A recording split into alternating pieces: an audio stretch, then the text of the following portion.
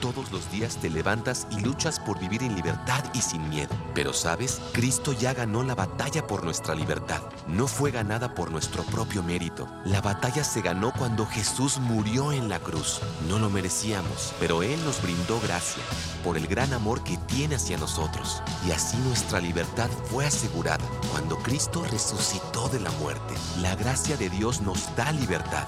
Libertad del pecado, libertad para vivir la vida que Él nos ha llamado a vivir. No somos salvos por esforzarnos más. No somos salvos al intentar ser buenos. Solo Jesús puede salvarnos y liberarnos. Así que disfruta el regalo de gracia que Dios ha puesto en tu vida. Ten paz y vive en libertad.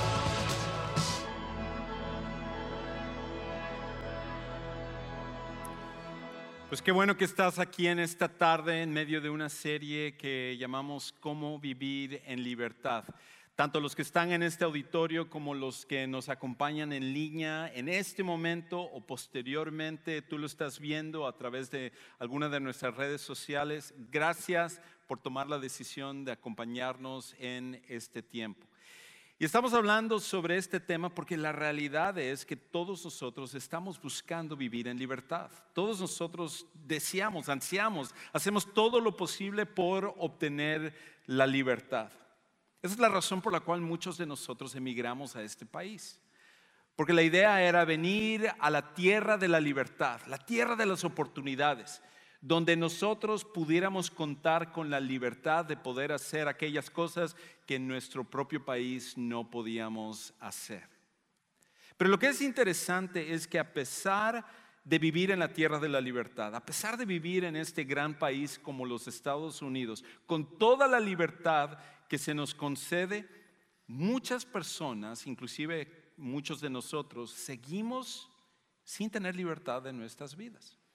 Es increíble que estaba viendo un poco las estadísticas de este país y cómo Estados Unidos es el país que sufre de mayor índice de drogadicción.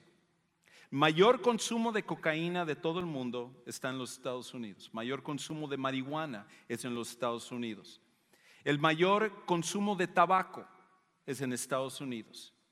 Y el alcoholismo, Estados Unidos es el segundo país que más consume alcohol en todo el mundo.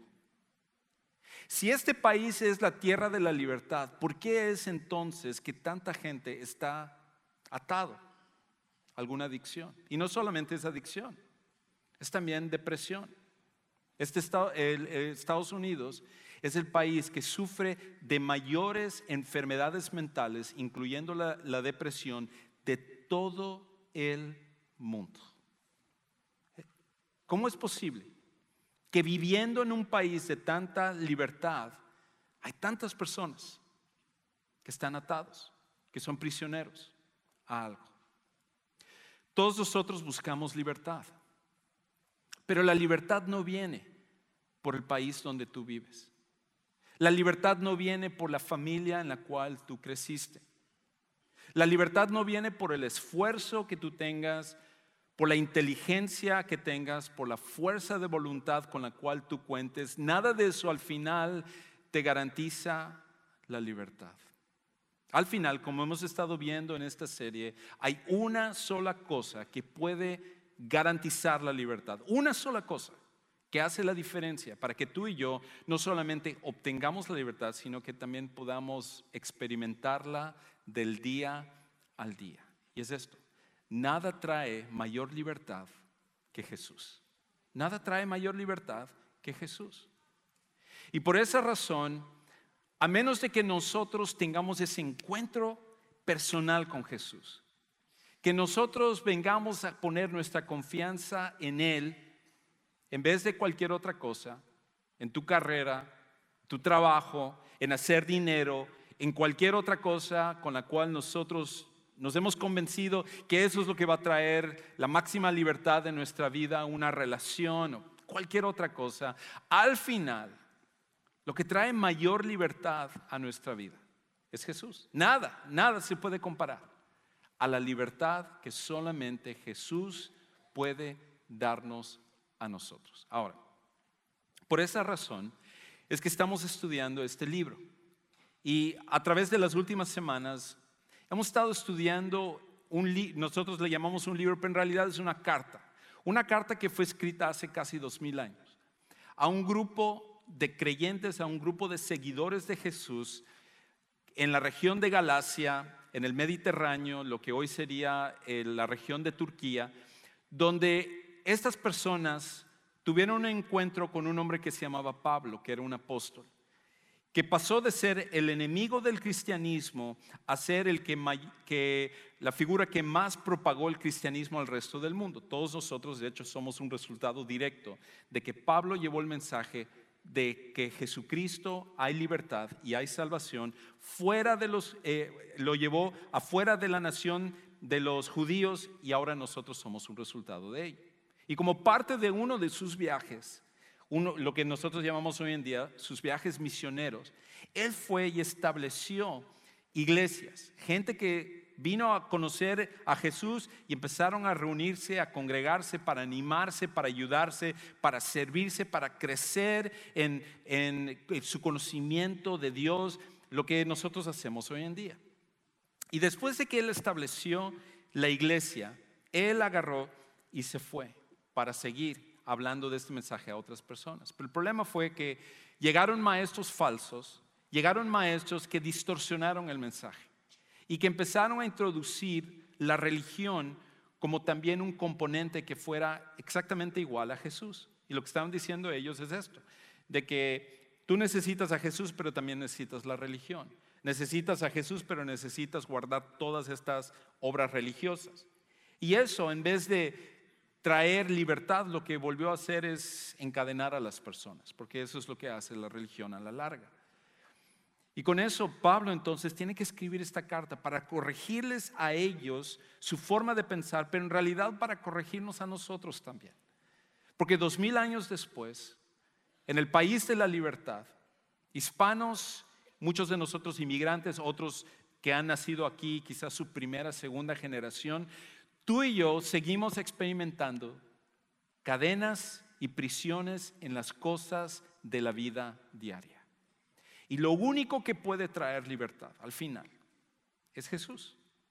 Y por esa razón, hoy lo que queremos ver es cómo cuando nosotros recibimos esa libertad, cómo una vez que nosotros ya somos libres al conocer a Jesús, ¿qué es lo que viene? Porque ¿cómo es posible que si nosotros decimos que lo único que trae libertad, que no hay nada más grande que traiga libertad a nuestras vidas que Jesús, cómo es posible que muchas veces como seguidores de Jesús todavía seguimos adictos o prisioneros de alguna cosa?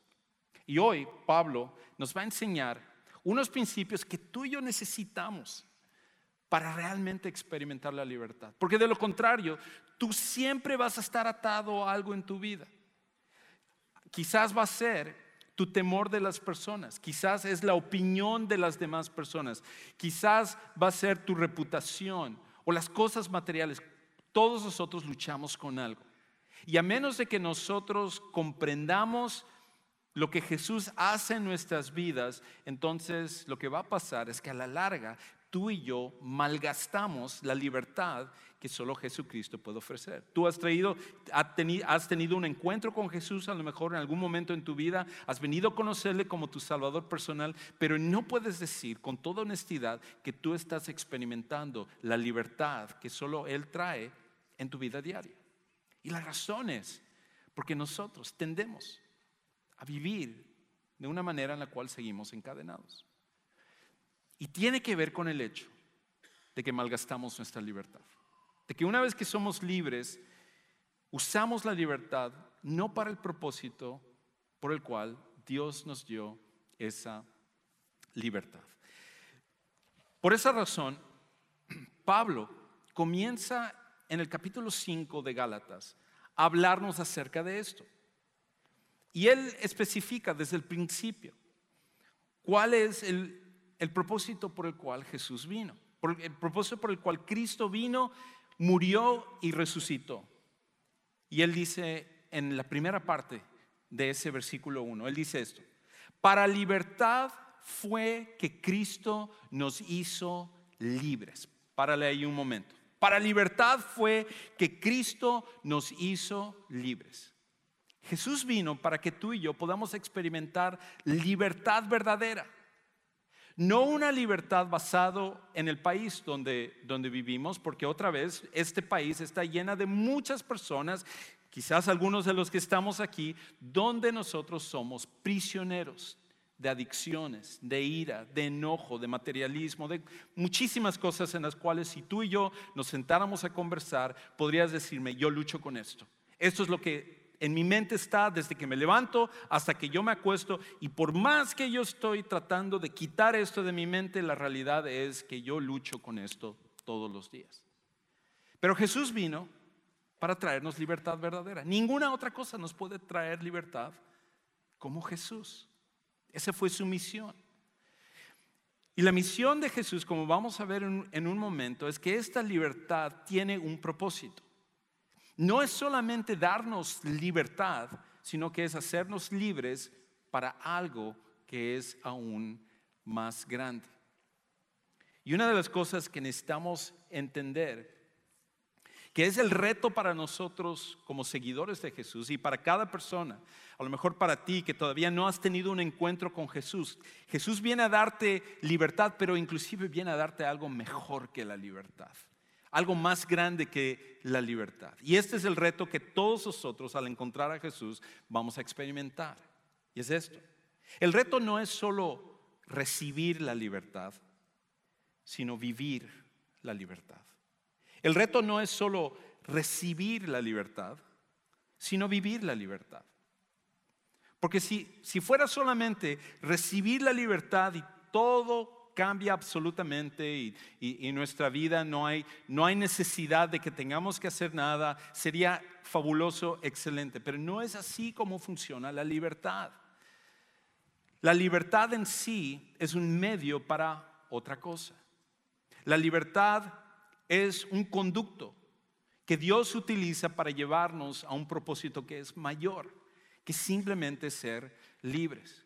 Por esa razón, jóvenes, ustedes van a descubrir que ahorita lo que ustedes le dicen a sus papás es que tú no me dejas ser libre, como si la libertad fuera el fin de su vida, como si eso fuera lo que va a resolver las cosas. Van a encontrar que un día, cuando ustedes salen de su casa y ya no tienen que seguir las reglas de sus papás, que la libertad a la cual ustedes están pensando que es la solución a todas las cosas, no remedia las cosas. Porque la libertad no es al final lo que todos nosotros necesitamos estar buscando. Hay algo mejor que la libertad. Y si nosotros no entendemos cuál es ese propósito, lo que va a terminar pasando es que malgastamos esa libertad que nosotros recibimos por parte de Dios, por parte de Jesús. Y el reto tiene que ser no solo recibir esta libertad, sino vivir en libertad todos los días. Y yo te preguntaría, ¿estás realmente viviendo en libertad en tu vida? ¿Realmente estás experimentando la libertad que solo Jesús puede darte en cada área de tu vida, o hay cosas en las cuales tú sigues atado? Y si es así, hoy yo quiero que nos enfoquemos sobre unos principios que nos van a ayudar, donde quiera que estemos, para que no solo recibamos la libertad, sino que podamos vivir también en libertad. Y la razón por la cual esto es tan importante para ti y para mí es porque es tan fácil regresar a la esclavitud. Es tan fácil regresar a la esclavitud. Es tan fácil volver a esa esclavitud, a la esclavitud a la cual Jesús viene y Él nos salva. Inclusive, Pablo dice aquí, continúa diciendo en Gálatas capítulo 1. Por tanto, debido a que Jesús vino a traerles libertad, por tanto, permanezcan firmes y no se sometan otra vez al yugo de esclavitud.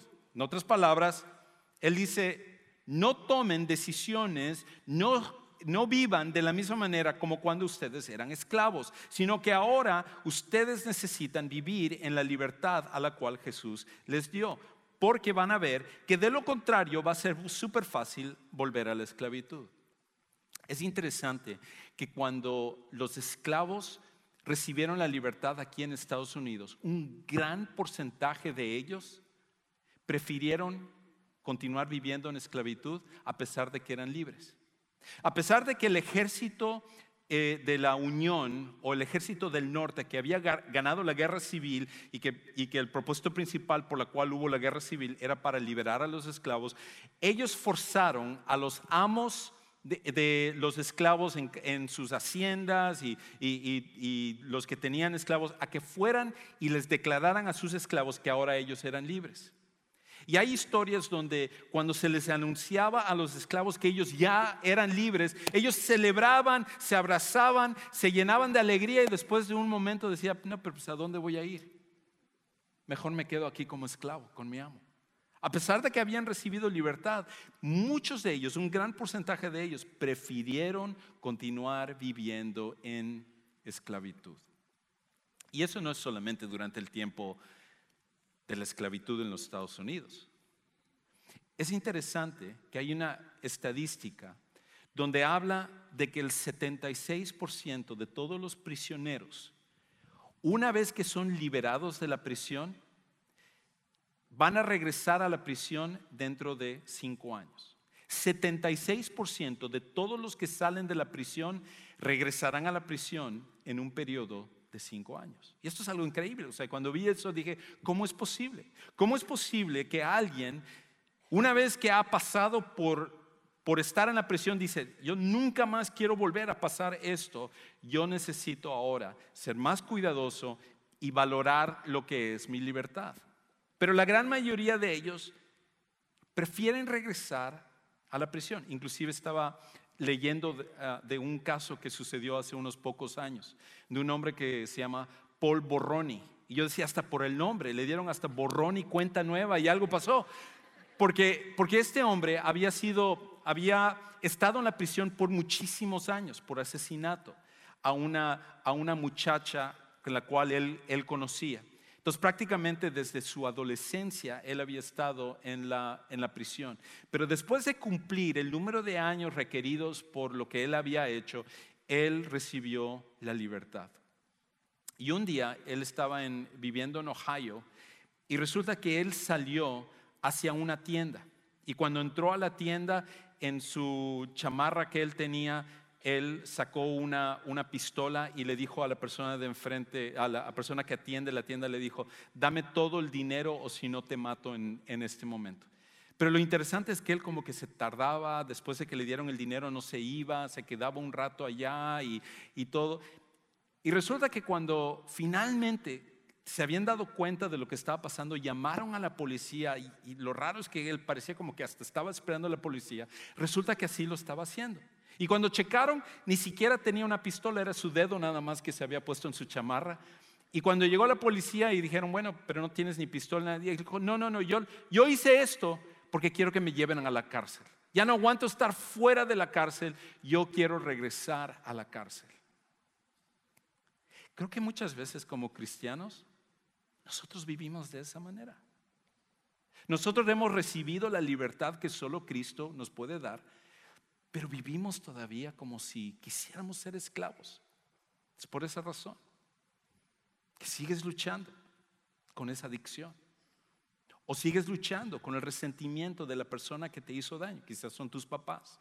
Quizás es un ex esposo, una ex esposa. Quizás es hacia tus padres o alguna otra persona.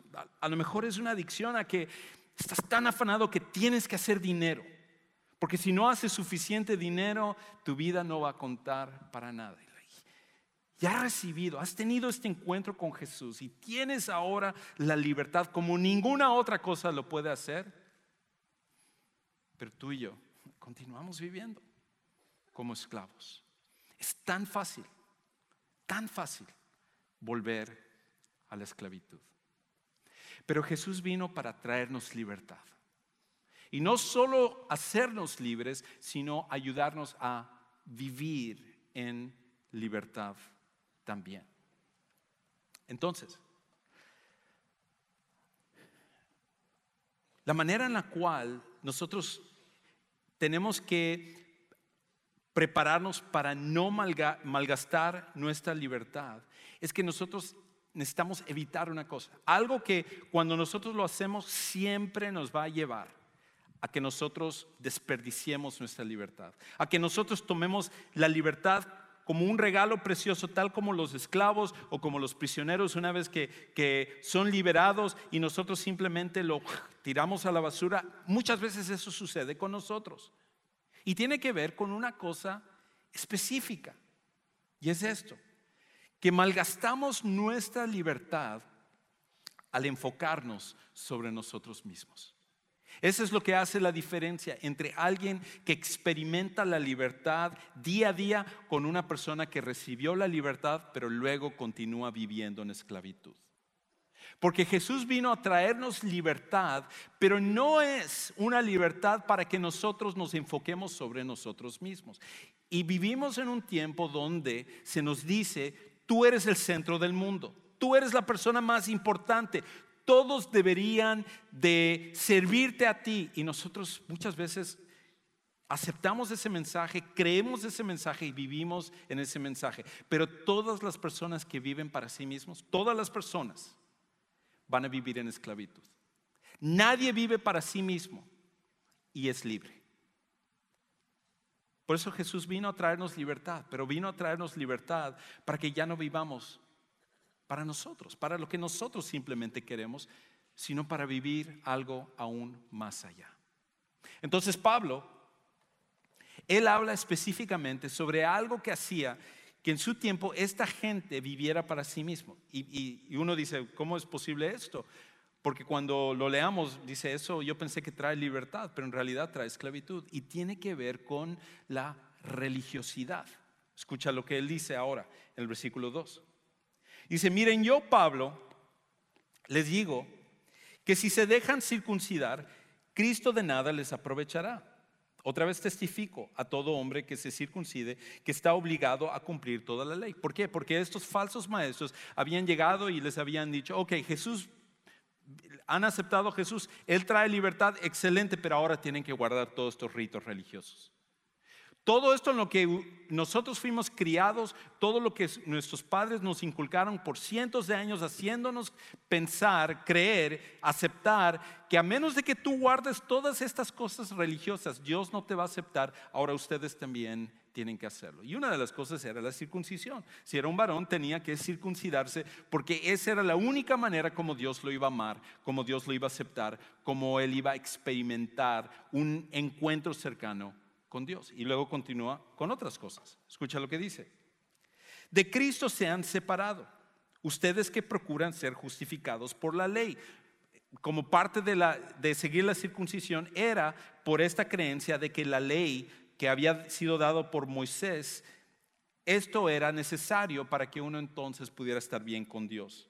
De la gracia han caído, pues nosotros por medio del Espíritu esperamos por la fe la esperanza de justicia. Porque en Cristo ni la circuncisión ni la incircuncisión significan nada, sino la fe que obra por amor. En otras palabras, Pablo empieza a decir esto: ustedes han elevado la religión y lo que han hecho es han diluido a Jesús. Y lo que eso tiende a pasar siempre, que cuando nosotros elevamos ciertas cosas sobre Jesús, o hasta si lo ponemos al mismo nivel que Jesús, eso tarde o temprano nos esclaviza. Y la religión esclaviza. Por eso Jesús no vino a traer religión como vimos hace unas semanas. Él vino a traer algo mejor. Vino a traer una relación personal con Él. Y entonces Él dice en el versículo 7: ustedes corrían bien. ¿Quién les impidió obedecer a la verdad? Esta persuasión no vino de aquel que los llama. En otras palabras, ahora han regresado a la esclavitud. Un poco de levadura fermenta toda la masa. Yo tengo confianza respecto a ustedes en el Señor, de que no optarán por otro punto de vista, pero el que los perturba llevará su castigo, quien quiera que sea. Pero yo, hermanos, si todavía predico la circuncisión, ¿por qué soy perseguido aún? En tal caso, el escándalo de la cruz ha sido quitado. Ojalá que los que se perturban también se mutilaran. En lo que continúa diciendo, en el argumento de Pablo está diciendo esto. Pablo está diciendo: miren, ustedes recibieron la libertad en Jesús, Pero ahora esta gente trae la religión y les dice ahora, tienen ustedes que seguir toda esta religiosidad. Y el problema con específicamente lo que estaban haciendo estos maestros es que esta sobre religiosidad siempre te va a llevar hacia un camino, y eso es lo que nosotros llamamos legalismo. Y el legalismo es el de siempre decir, tú tienes que seguir todas estas reglas para que tú puedas estar bien con Dios. Si tú no haces A, B, C, D, E, F, entonces no puedes estar bien con Dios.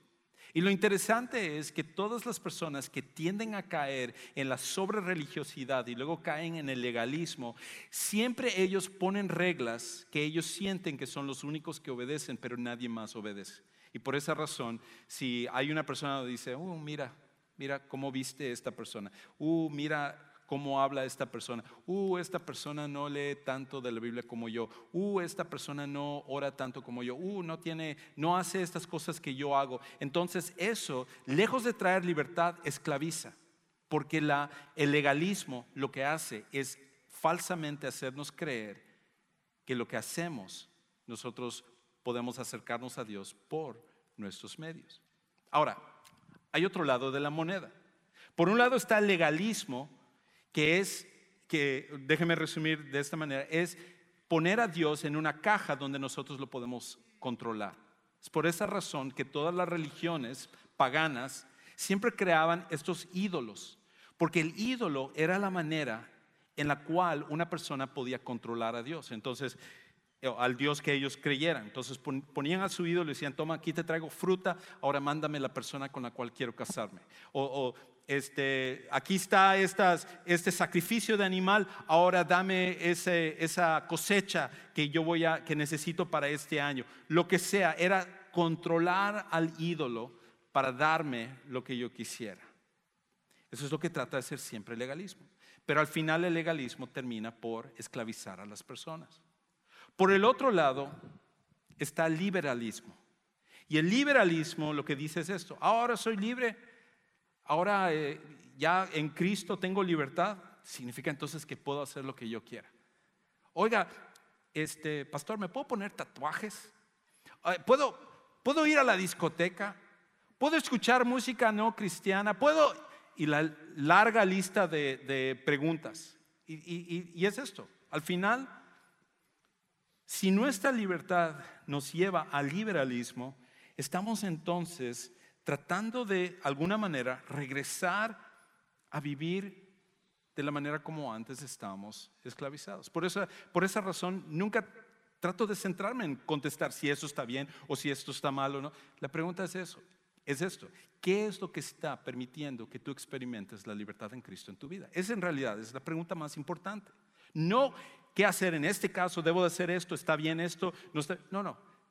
¿Qué es lo que la libertad en Cristo te permite hacer para que tú puedas estar bien en tu relación con Dios y no estar otra vez esclavizado a ninguna cosa? Y cuando nosotros entendemos eso, ese es un mejor parámetro para poder entonces tomar las decisiones que necesitamos tomar dentro de nuestras vidas.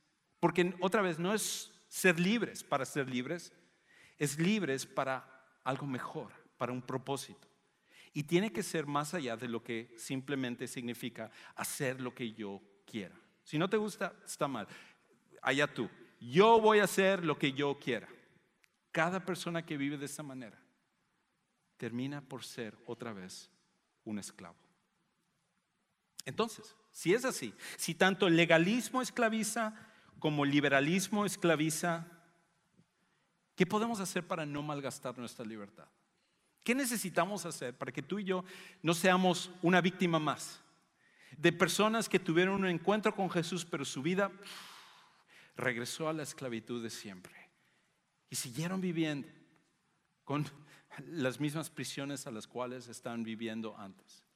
¿Acaso hay una manera en la cual nosotros podemos evitar eso? De que nosotros no caigamos en ninguno de estos dos extremos. Y la buena noticia es que Pablo entonces nos da la solución. Lo que tú y yo necesitamos para entonces no caer ni en legalismo ni en liberalismo, sino que encontrar la libertad que nos permite ir hacia un propósito más grande y de esa manera no malgastar nuestra libertad. ¿Cómo lo hacemos? ¿Cómo evitamos malgastar nuestra libertad? Es que bueno que preguntas eso, porque es ahora lo que voy a contestar. 3 cosas que Pablo va a sugerir en este pasaje. 3 cosas que él va a ayudarnos a entender. ¿Cómo evitamos malgastar nuestra libertad? Él nos dice 3 cosas aquí. Escucha lo que dice en el versículo 13. Porque ustedes, hermanos, a libertad fueron llamados.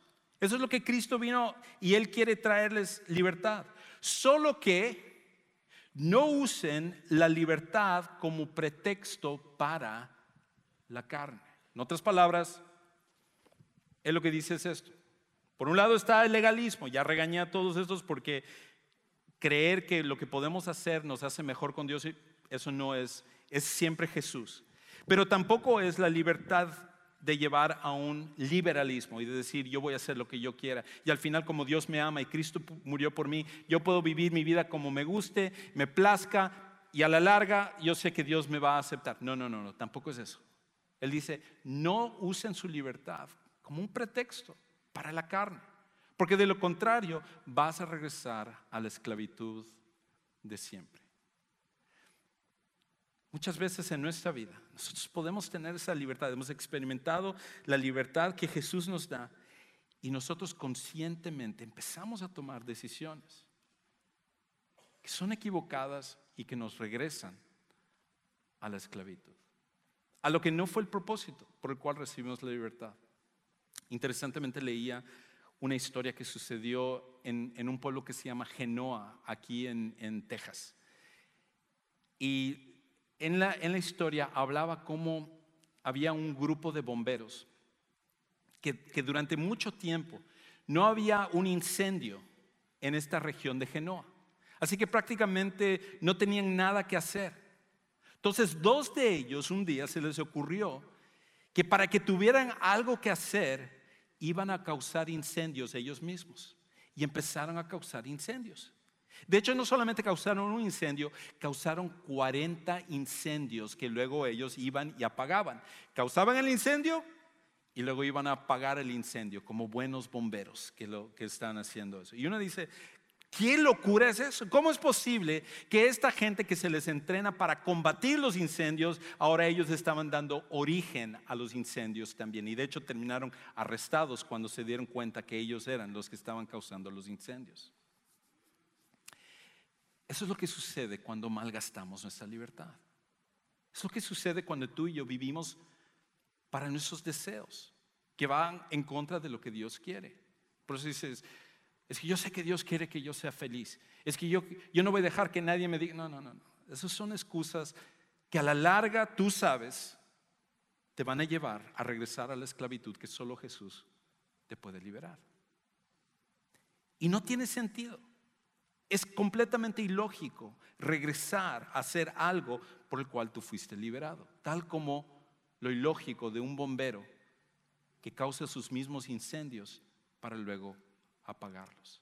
Y Pablo dice entonces, no den lugar para eso, no regresen a aquello que les ha robado la libertad, que no usen la libertad como un pretexto para la carne.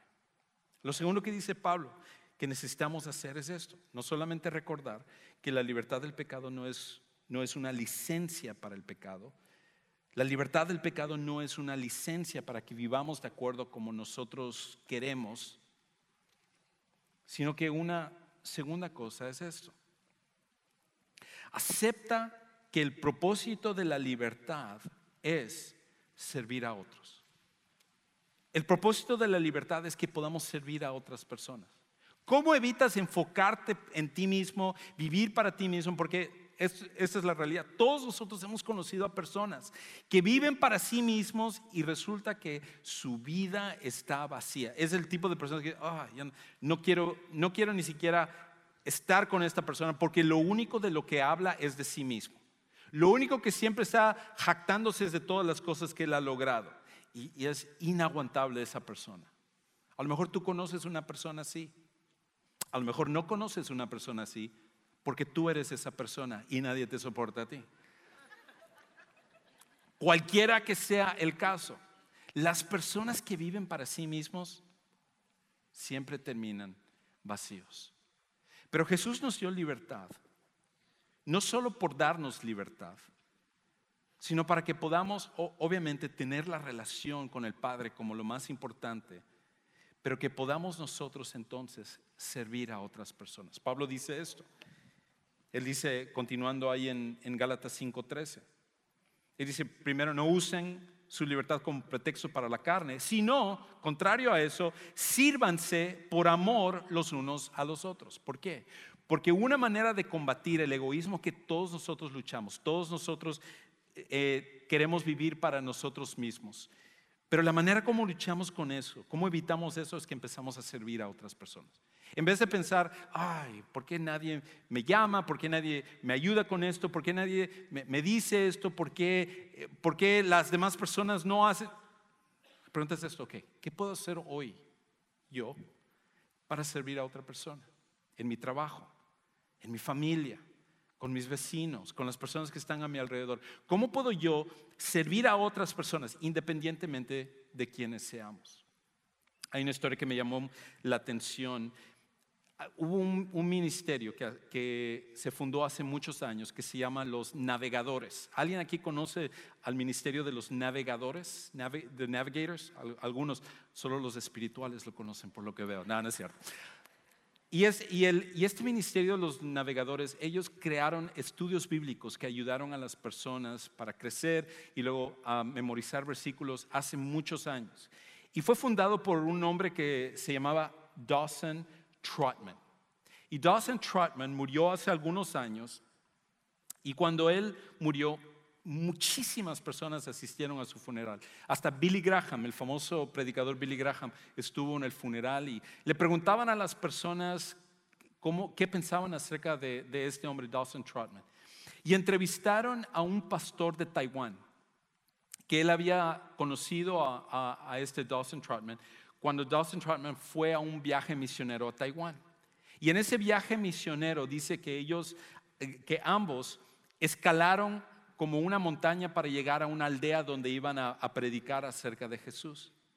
Y él dijo, lo que más me acuerdo de este hombre no era que también predicaba, no era su fama, que él era muy famoso en ese tiempo, no era que tenía un ministerio increíble, no el conocimiento que él tenía. Dice, lo que más me acuerdo de él es que cuando nosotros subimos a esta aldea, llegamos de noche, llegamos cansados, tarde, todos enlodados, y nos fuimos a acostar. Y al día siguiente me levanté para encontrar que mis zapatos habían sido limpiados por este pastor.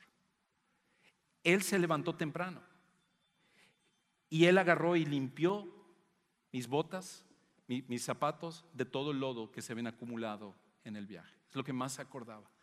Era una persona que se había dedicado a servir a otras personas.